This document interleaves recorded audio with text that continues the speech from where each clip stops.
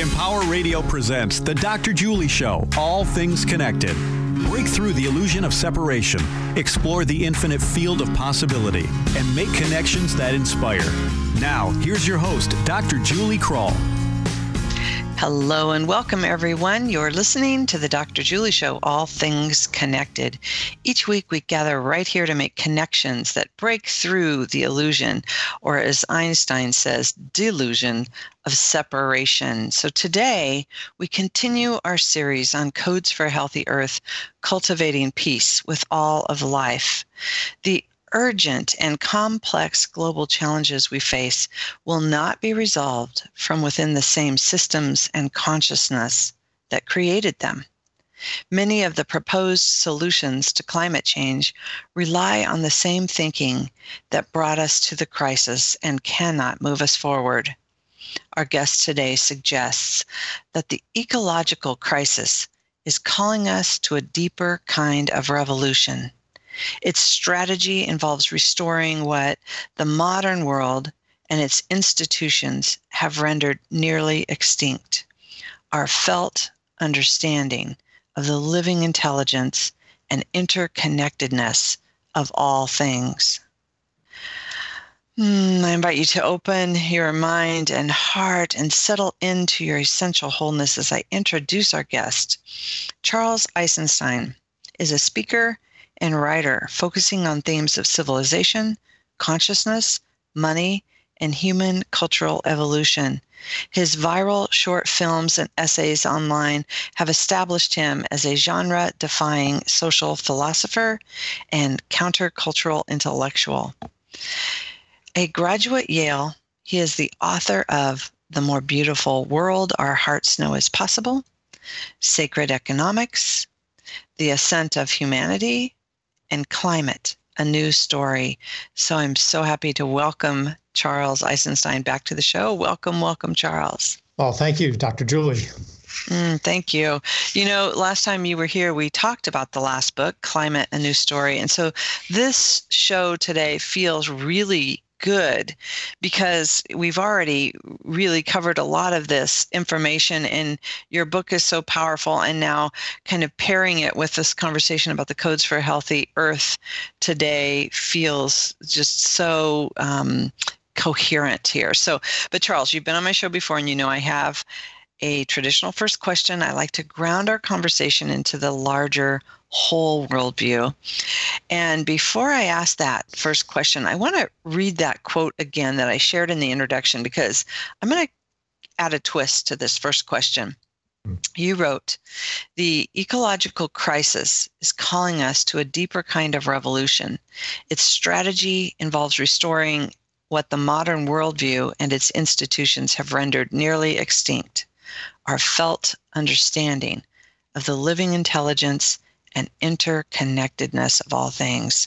So Charles, can you share with our listeners, what is that felt understanding of all things connected?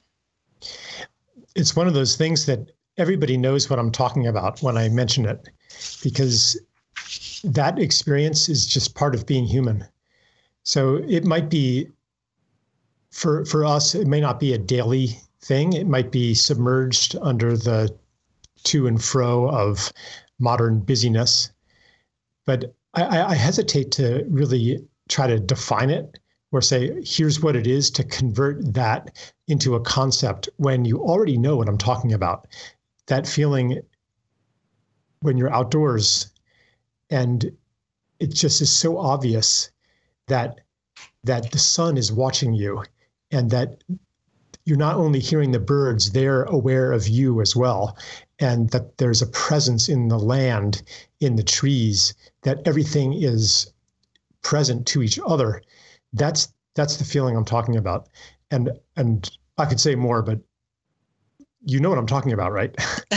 Absolutely. I love that you preface your response with that, because I find that same thing when I mention that sense of interconnectedness as that experience. I often say it's the experience of our wholeness, and it is that interbeing that you talk about. And when I say it's a felt sense. It's an experience. People go, oh, and once we work with people really to come into that experience, it's like they get so much more of that bigger story that we're talking about here. Yeah, I mentioned interbeing, and I know you've used that term a lot. You use it in your book, and you mentioned that it comes from Thich Nhat Hanh. I'd love for you to just bring that idea of really changing this narrative that we're talking about, that things aren't separate, and this story is kind of going away, and we're entering into this new stage. Mm-hmm. Can you speak to that? Yeah. So interbeing, it's more than just interconnectedness or interdependency, but it says that our very existence is a function of our relationships. That, to use the African,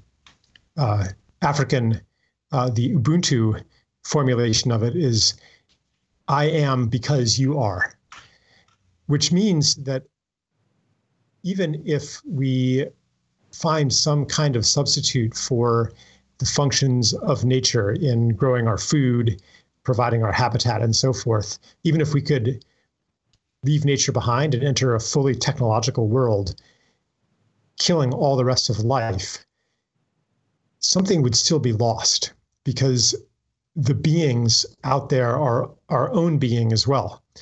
And they're thriving as part of our own thriving. And what we do to them, we're actually doing to ourselves.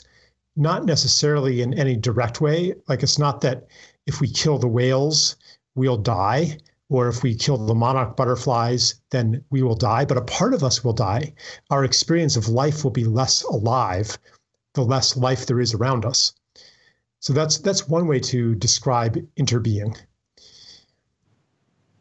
I was on a call this week when someone was talking about there being less than a handful of a type of rhinoceros that was on the cover of Time magazine, I think. Mm-hmm. The northern white rhino, I believe. Thank you. Yeah. That's exactly what it was, the northern white rhino. All the males are extinct. Only the female. There was only a few females left. That's what I hear. The last one was passing, right? The last one was dying, the last male, and there was a couple females. Yeah. So on this call, there was this sense of grief when the person held up that Time magazine and was sharing her sense of grief. We all felt that, like, wow, what's happening? So, yeah. Did you want to jump in here? I heard you. I heard something. No. I mean, I could jump in, but continue if you wanted to finish your thought, and then I can take my turn. Okay, perfect. So the idea of this interbeing, I love when you brought up, the monarch butterflies or the whales, is like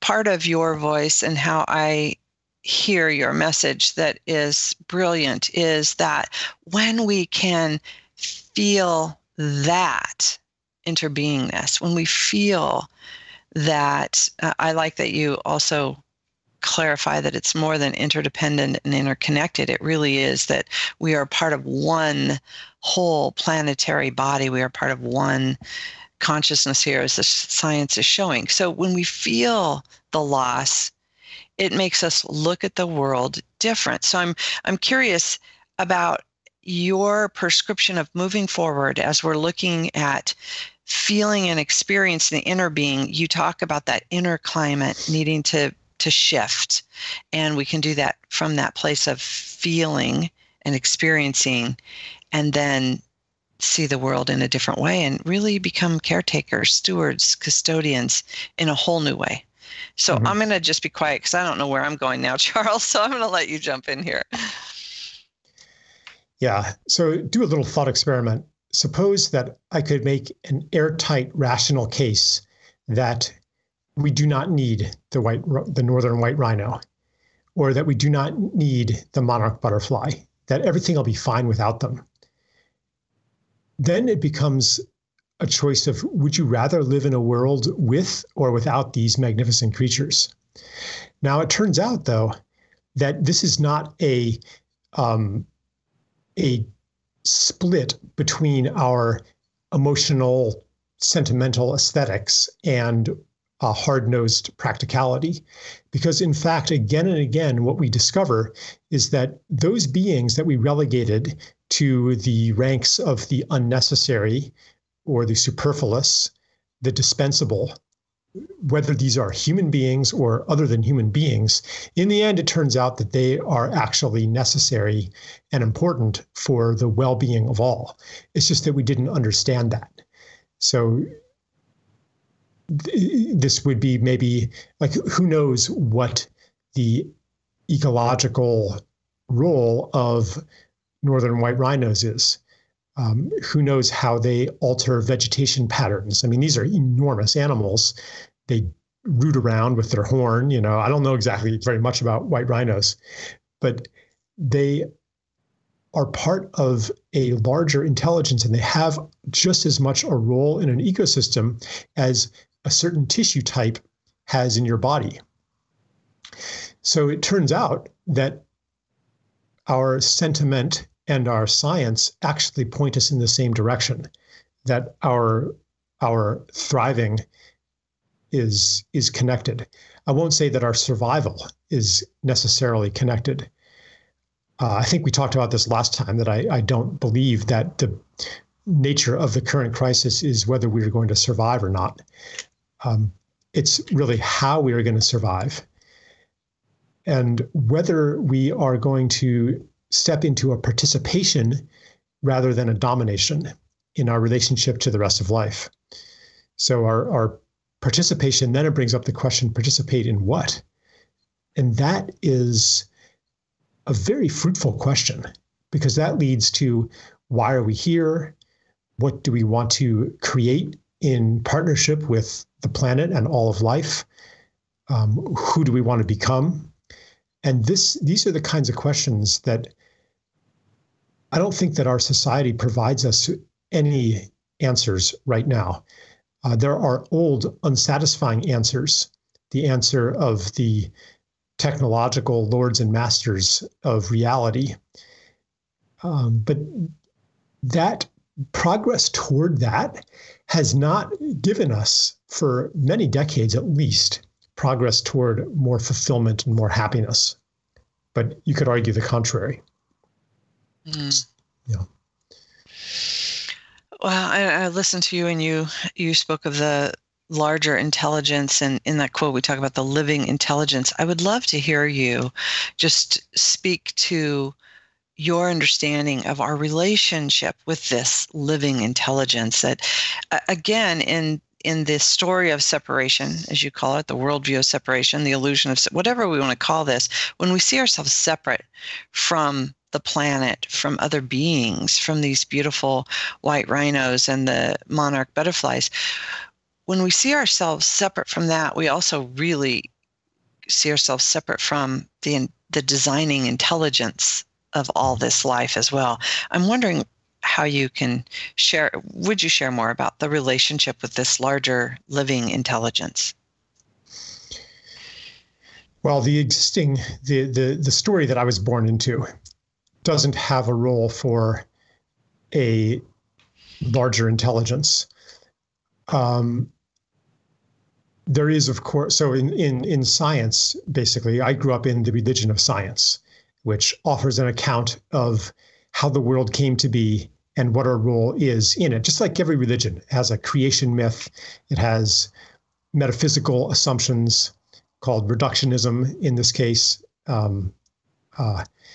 force-based causality, and so forth. It has, well, I could go on. It has a priesthood. It has invisible entities whose existence the priests tell us about, called electrons and things like that. Anyway, I was born in this scientific ideology that said life came about through a concatenation of random coincidences, that our genes program us to maximize reproductive self-interest, that our consciousness is a byproduct of brain activity, and so forth. Nowhere in this story is there a place for any kind of designing or alive universe. Now, many people didn't grow up in that religion. They grew up in the religion of, say, Christianity or something that does posit a organizing intelligence. But in most religions, the organizing intelligence is also outside of matter, imposing design or imposing intelligence onto a world that in and of itself does not have any. In a way, that viewpoint is consistent with science. Both of them say, yeah, the world is just a thing. But religion says, oh, but there's this other principle outside of the world in the spiritual realm, not the material realm. But we agree with you, scientist, about the material realm. What I've come to is that both of them are occupying a story that is a poison to the world. And where we really need to go is to embrace the inherent, immanent intelligence and will or natural move toward order, toward organization of all things. So it's not that divinity is outside of materiality. It's inherent, it's embedded in materiality, and that the world, therefore, is worthy of our reverence as a sacred being, regardless of whether some external spirit is present. In other words, the world is sacred, everything is sacred because it is alive, because it is unique, because it is a being, it is ensouled. It is soul. It's not a container for soul. It is soul. That is the reverence that I think is necessary for us to really transition out of the ecological crisis. Because as long as underneath we're treating the world as something to be manipulated, as an engineering project, then we're never going to be coming from the place of reverence that's necessary for true right relationship. Does that make sense? Absolutely. Yes. And so let's just kind of pull that out a little bit more, because when you talk about the ecological crisis, if we're not going to look at this with the reverence, I love that, instead of an engineering project, because that's where we've been. It also holding that sacred, inherent divinity as within material also then points us inward. And you do talk about, we're also not going to restore the external ecosystem if we're not looking at our own internal ecosystem. Can you expand on that? Yeah. You in the video you showed me, the codes. What's it called again? Codes for Healthy Earth. Yeah. Yep. Codes for Healthy Earth. Yeah, you had a clip of Greta Thunberg. I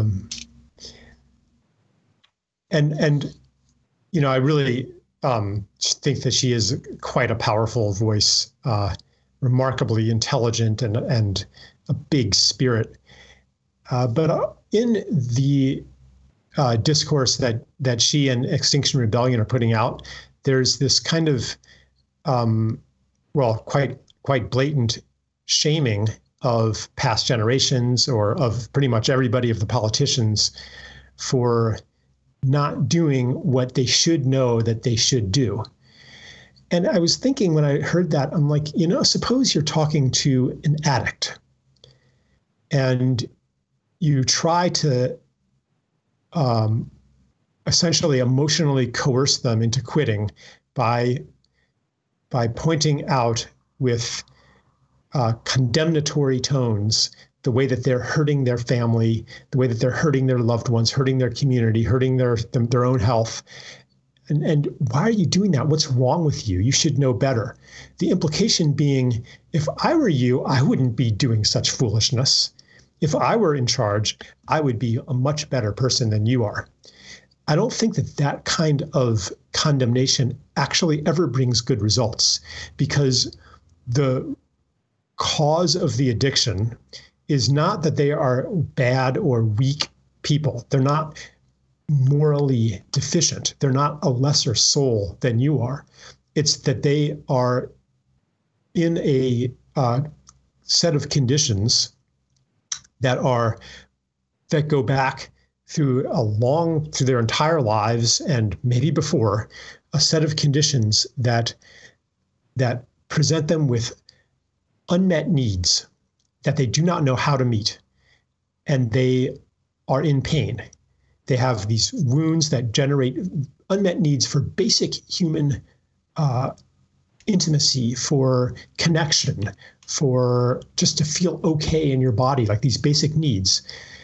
If those needs are unmet, then the addictions they provide a substitute for the unmet needs.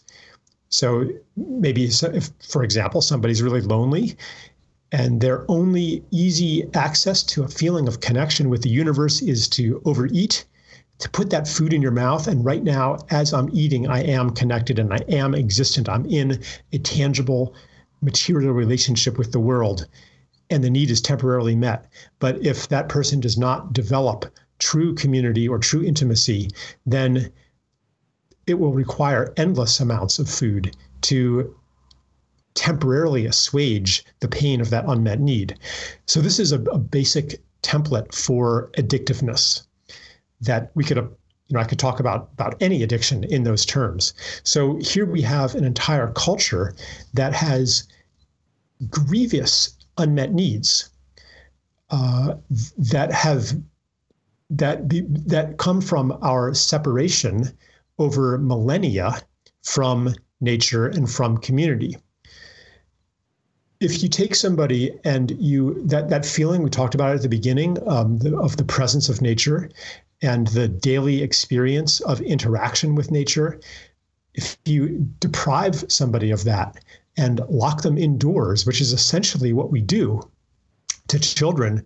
I mean, my 6-year-old, we've tried different schooling things, now he's in this charter school. They're indoors except for 15 minutes a day. Some kids don't even get recess, So, and it's not only being outdoors and interacting with nature as a spectacle. It's also getting your hands dirty. It's a give and take. It's doing something to the soil and see what happens. It's not just about taking a hike in the woods. So our entire technological, digitized lifestyle separates us from one of our deep human needs, which is to be intimate with other beings beyond ourselves. And I could also talk about the dissolution of community. So we have these base conditions. And of course, then we have an insatiable appetite for fossil fuels and for the products that are produced by those fossil fuels, which all of them are false compensation for serious unmet needs. So if you go and condemn people for meeting their needs the best way that they can, without examining the origin of that addiction, you're not going to get anywhere. Now, to her credit, Greta Thunberg does talk about the problem is everything. So she's not just about condemnation, but I believe that, I don't know, I have doubts about whether that strategy is actually going to make a difference in the long run, because sometimes condemnation can actually worsen the alienation and the self-rejection that lies at the core of many addictions. So basically what I'm saying is that the problem is everything. Yeah. Yeah. And just to, I just want to presence this too, as I'm listening to you. Thank you for that. And I know that you recommend that to really look at how we've gone to war about my position is good and yours is bad or evil. And you talk about that it's just, the continuation of the problem of us othering in quotes, of really seeing someone as other than ourselves, as other than the whole, and then of course they're bad or not. Could you just speak briefly to that before we go on break? Because I think that's an important part of what you're bringing up here. Is I also saw some really brilliant, impassioned speeches by Greta that were so full of passion. And I wish she wouldn't have brought the numbers and the science in, that people could debate that, because then there was the othering, like, oh, the science is wrong, and look who's, there was this whole pushback. But you're right about that addiction too. And what we were talking about was really healing that inner landscape. And I think it does begin with us looking at how we're othering one another. Yeah. So this is one of the key foundation pieces of the old story, the story of separation, which is that the way to improve our lot in the world is to gain more power to alter the world by the application of force. That's Newtonian mechanics. The more force you have at your disposal, the better you are able to insulate yourself from natural forces, to harness the forces of nature, even to dominate and outcompete your competitors. You're better and better off by winning a war on the other. So you can see this mentality play out in everywhere, from U.S. foreign policy to conventional medicine to agriculture with the killing of weeds and insects, to even what is called spirituality, where it becomes about overcoming some bad thing. So this solution template of find the enemy and destroy the enemy, or find the one cause that generates everything else. For example, carbon, in the paradigm of carbon reductionism, this is all part of the same mindset. And if we're immersed in that mindset, then we habitually organize the world into the good guys and the bad guys, and we assume that the solution to our problems is to defeat the bad guys. That whole mindset, though, is part of the problem. The organizing of the world into good and evil, identifying ourselves as good and waging a war of domination over the evil, which was originally identified with the wild. This is the primary paradigm of civilization as we have known it.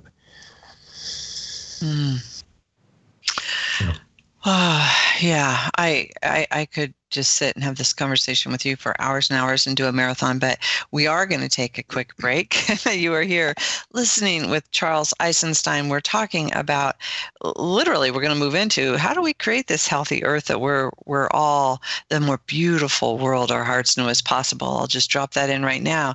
So when we come back, so much more with Charles Eisenstein and the codes for a healthy earth. We'll be right back.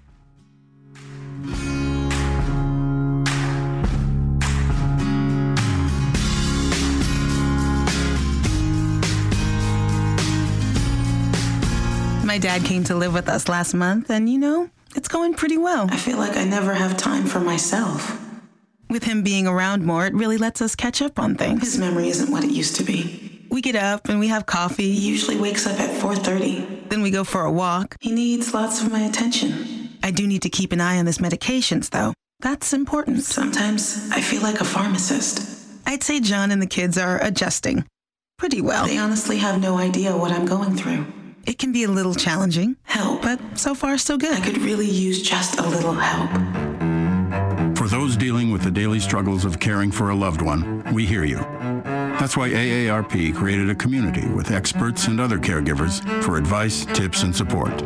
Together, let's help each other better care for ourselves and the ones we love. Visit aarp.org/caregiving. A public service announcement brought to you by AARP and the Ad Council. Today, you ate Greek yogurt. You took the train.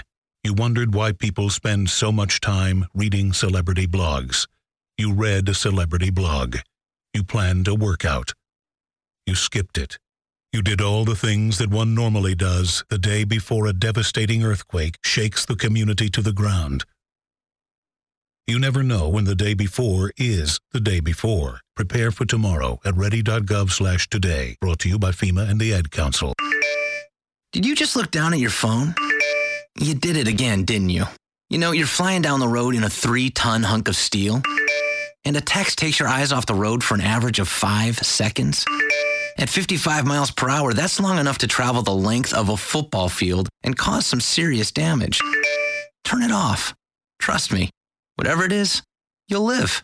Learn more at stoptextstopwrecks.org. Brought to you by the Ad Council and the National Highway Traffic Safety Administration. Confessions of a Potentially Perfect Parent, brought to you by AdoptUsKids.org. I might look like an adult, like a person who could possibly be a parent, but I have no idea how to talk like one.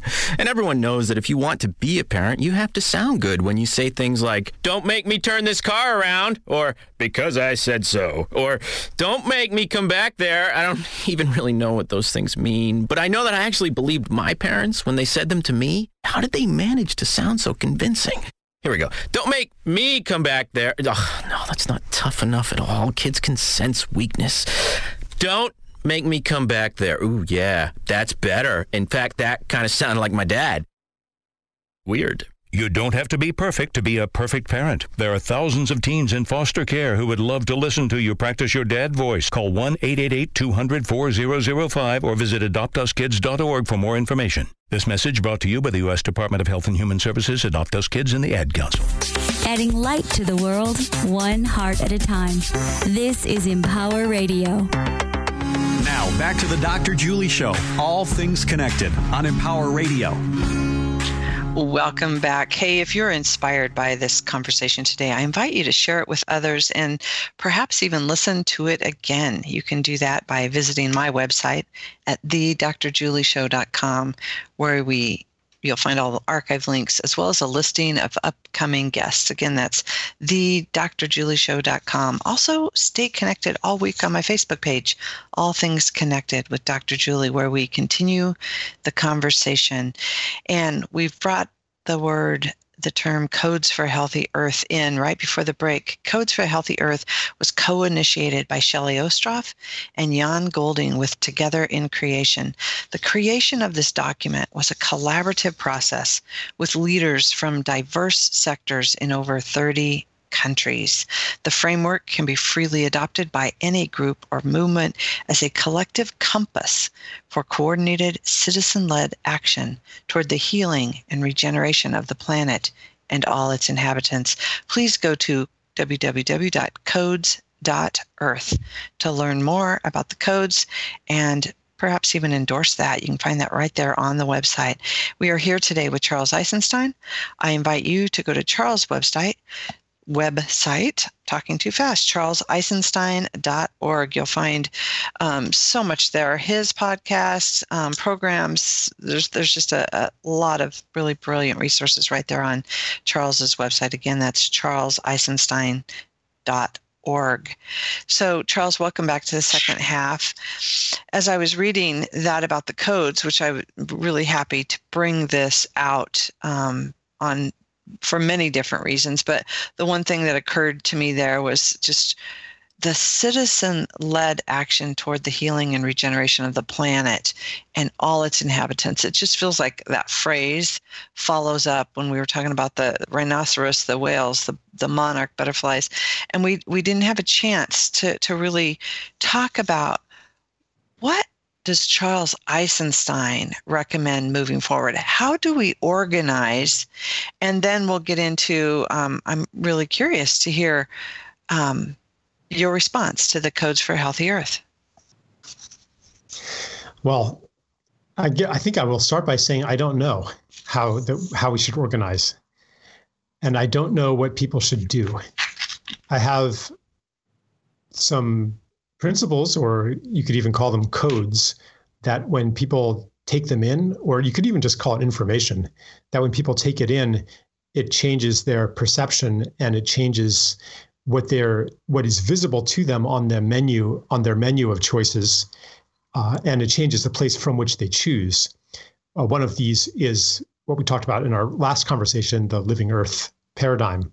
When somebody understands themselves as part of a living earth and understands their role as to participate in the healing of that earth, including the healing of the human organ of the earth, then life choices take on a different cast. It doesn't necessarily tell you how to do it. It doesn't tell you how to extricate yourself from your student debt, or from your dead-end job, or from your enslavement to health insurance, or whatever your situation is. I'm not going to offer a formula, and I don't have a ready formula for society as a whole either. although I do have, some policy proposals and things like that. But as for how do we organize,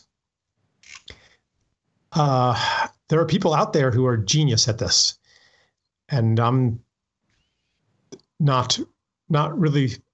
I don't have an answer as to the best way to organize.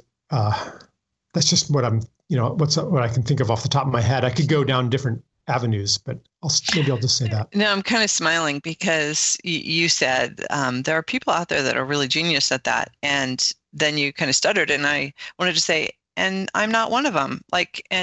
You're not one of them, and that's okay, and that's the whole point of this conversation. So I'm going to bring in one of the things that I love about Codes for Healthy Earth is that literally it creates this framework that crosses national, cultural, and ideological boundaries. That it's just this very concise document that has us agree that we're living on a living planet, really.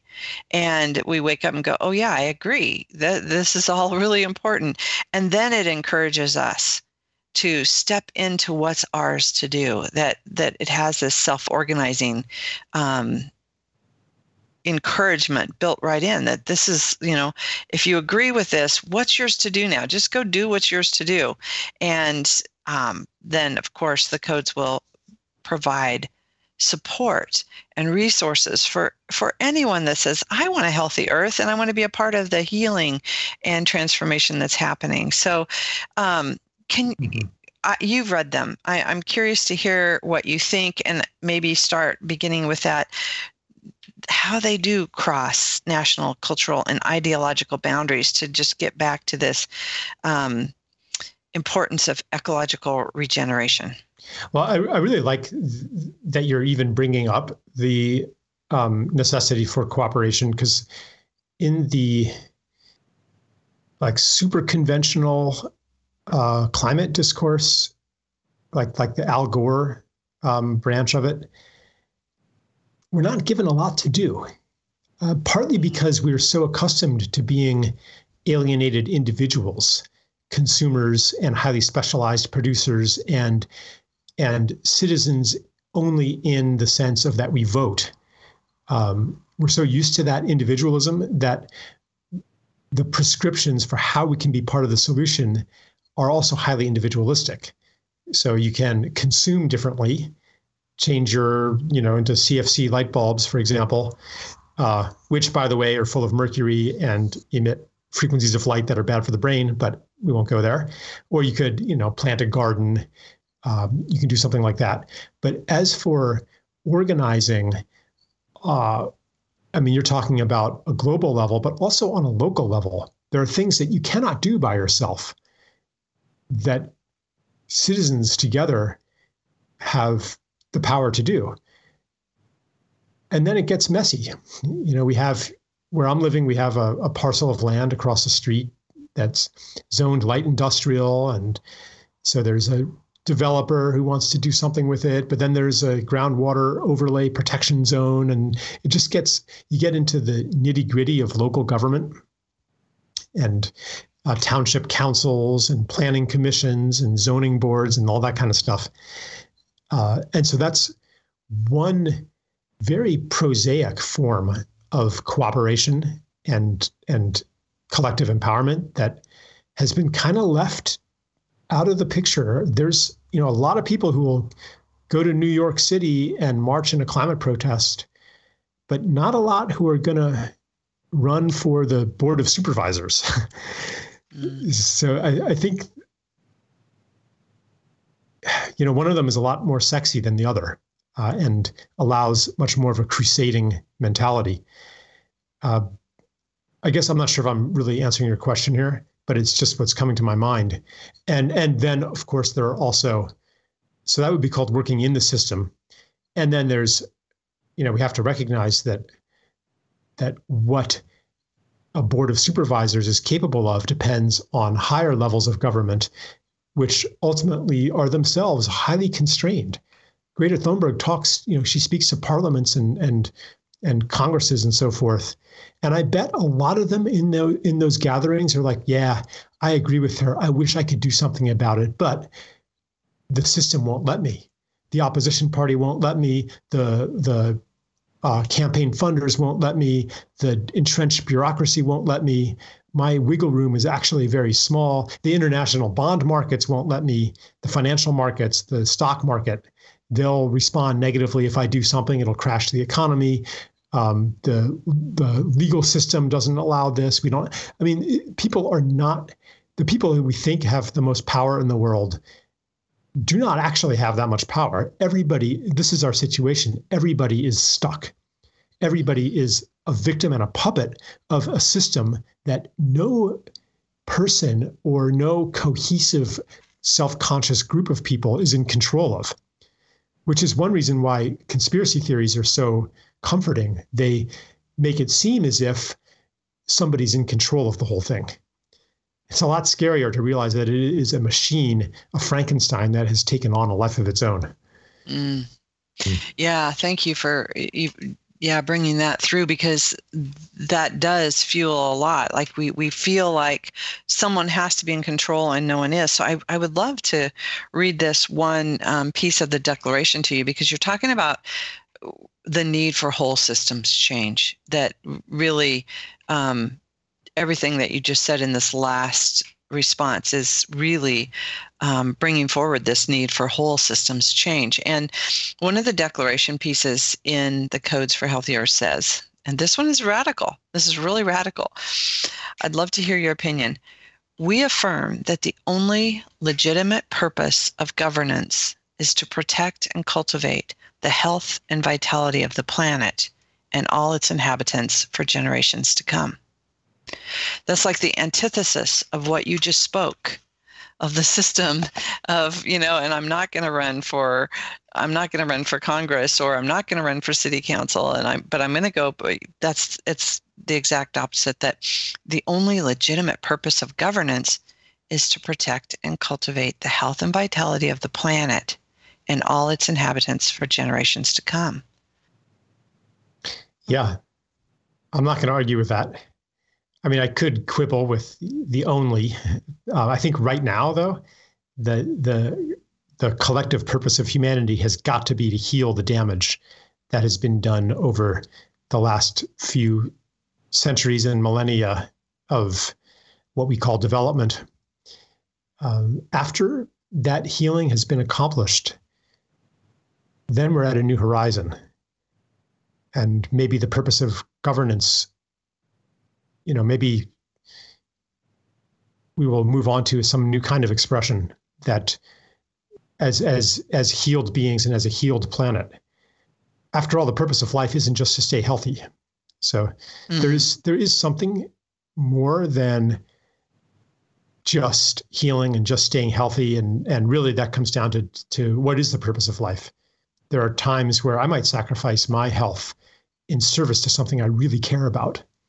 And hopefully I have a chance to recover my health afterwards, but there's more to life than that. Sometimes you sacrifice your life for something you care about. So anyway, but I do think that statement that you made is a step in the right direction, and it opens up the right conversation. So thank you for putting it out there. Yeah, thank you. And I hear you as this being one of the primary purposes of governance now, that this is really in this moment, a defining moment for us as we're stepping out of that old story and creating a more beautiful world our hearts know is possible. Why do you think, looking at the codes and how in alignment they are with so many voices. And the one thing that I really appreciate is that they become this aggregate of so many declarations, charters, manifestos, creeds, that there's so many things out there, different movements. One time you told me on a phone call that we don't make a movement makes us. Mm-hmm. And I really appreciate that perspective. And as we're looking at Codes for a Healthy Earth, and fueling this awareness of this living earth that we're talking about. The inner codes need to match the outer codes. And to me, this is a beautiful, concise aggregate of, there's the, people who are stewards of the water or the trees or the, like you had already said, there's so many different constituents out here, different groups that are trying to get us to focus on pieces and parts. And we really do need the one whole system approach. Yeah. I'm not sure what to respond to in all that. Just at the very end, I do think that we also need to focus on the pieces and parts, just not in a way that says this piece or part is more important than all of the others. Yeah. Because that runs contrary to the understanding of interbeing that knows that everything matters. From a carbon perspective, from the climate perspective, it might seem that working, the climate strike is much more important than, say, reforming the foster care system. There was one of the ads in our break was about becoming a foster parent, and I've recently become friends with a couple who have a foster child and took them on from a situation of terrible abuse and neglect, and this to care for this child is a tremendous investment of time and energy. You're not going to take on a foster child and also devote 25 or 30 hours a week to ending climate change. So I could see from the carbon accountancy mindset that, we can't really afford to spend so much time on abused and neglected children who've fallen through the cracks, and that's kind of second priority, because what does that matter if we don't survive? A whole system view understands, however, that the way that we treat the most vulnerable people necessarily mirrors the way that we treat the most vulnerable places, and that they're all part of the same matrix, and that the healing of any part is part of the healing of every part. Therefore, we can trust what we are called to do by our love and by our care, even if the mind cannot make the numbers add up. We have to follow something else. And I would say that what we can follow is deeply akin to how we began our conversation, where we feel the presence of a living intelligence that pervades all things. That's what we are in communication with when we follow the call of our hearts to take a specific healing action. And I think that, I'm not saying that we should just ignore the whole system's understanding, because as our understanding grows of the interrelatedness of all things, then what calls to our care can evolve over time. And we also then can know ourselves as allies and comrades in a tremendous healing enterprise. And we can recognize then the couple who takes the foster kid on as our allies in the same cause that somebody who's trying to save the southern white rhino, which isn't yet extinct. We're all in this together without having to make mine more important than yours, and to say climate action is more important and we're the biggest heroes. Part of the problem is this system that gives the most celebration to the people doing the big systems level visible things, the people with the big platforms and who are making changes that we can measure more easily. But what about the humble people? What about the invisible people? Keeping them, the system that makes them invisible and unrecognized and unthanked and uncelebrated, that is the same system of othering, the same system of devaluation and desacralization that is responsible for what we're doing to this planet. Charles, I just had this burning question emerge listening to your voices. A lot of the New Age movement has a sense of othering within it, inherent within the New Age movement, if you would say. And so many people are talking about the new story and what's happening on the planet.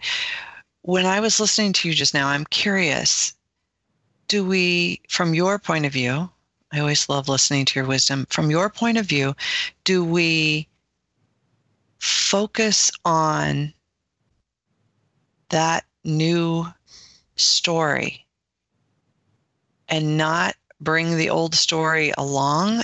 I mean, how do we really hold the clarity of the consciousness of the whole?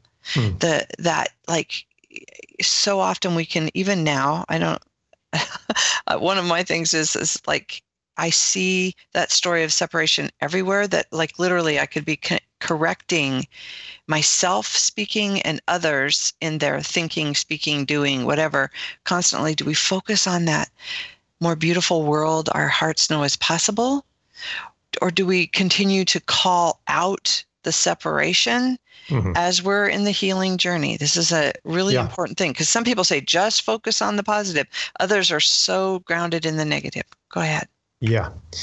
Well, for one thing, it's not actually a new story that we're stepping into. It's a very ancient story that has been held by indigenous people and by wisdom traditions within the dominant culture. It is also new in the sense that a mass civilization has never practiced it.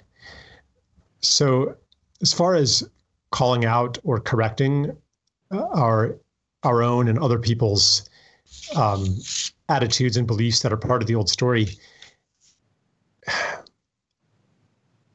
calling out and correcting may not actually help anything. There might be circumstances where it does, but there might be circumstances where it's just falling into the pattern of going to war on somebody or seeking to change them through force. It might be more effective. This is what I aspire to be very observant of what words or actions are the right medicine for the right moment that meet a person, even myself, at the point of their readiness to make a change, and to understand that the entire journey of separation on a personal and collective level is part of a larger process. It's not that humanity made this gigantic error at one point and turned evil and ate the forbidden apple and is, needs to redeem itself. It's that we've gone on a journey to explore a certain corner of being that we then bring back with us in an integration, enriched by the journey, coming back to wholeness. And this could get very theological. I mean, this is ultimately, it's the age-old question of why did God create billions of little pieces of God's self that forgot who they were? Theologians have talked about this, mystics have talked about this. I'm not going to go there, but I really just want to speak to the honoring of each person's journey, and knowing that somebody who's coming from a place of, anybody who you judge as just morally corrupt and evil and sicko and just the people that we judge the most, why are they like that? It's because they've come from some kind of terrible circumstance that might be visible to us and it might not be very visible. We might say, well, so-and-so, grew up in the ghetto and was abused and so forth. But that guy over there, that he has no excuse. He's, just entitled and privileged, and he has no excuse for being such a prick. That basically, that diagnosis of he's just a prick, he's just a bad person, he's just inexcusable, that is a cover for not actually understanding that person and not willing to be curious for where that person's coming from. So really what I want to put out there is to see people with generous eyes and with curiosity so that we can understand their circumstances and speak to those circumstances and address those circumstances and be an agent of the changing of those circumstances. This is related to the addiction conversation too. Yeah. That we're all in this together. I mean, really, we have to understand we're all in this together. And the people who have had the worst situations and are the seemingly the most evil people, they're on a healing journey too. And whatever they're healing from, they're doing that on behalf of everybody. On some soul level, they volunteered to be born into those circumstances so that that energy could be brought to a completion and no longer have to be here. Their healing journey is just as important as anybody else's. Charles, that's why I love your wisdom. You stretch us, but with such gentle compassion. Thank you so much for joining us again today and bringing that compassionate wisdom to this conversation. Well, thanks for giving me the opportunity. I really appreciate your listening and your questions and your brilliance. Oh, thank you, Charles. And thank you, listeners, for tuning in today. You've been listening to the Dr. Julie Show, All Things Connected. Remember, together we are creating connections for the good of the whole. Until next time, I'm sending you a world of love. Bye for now.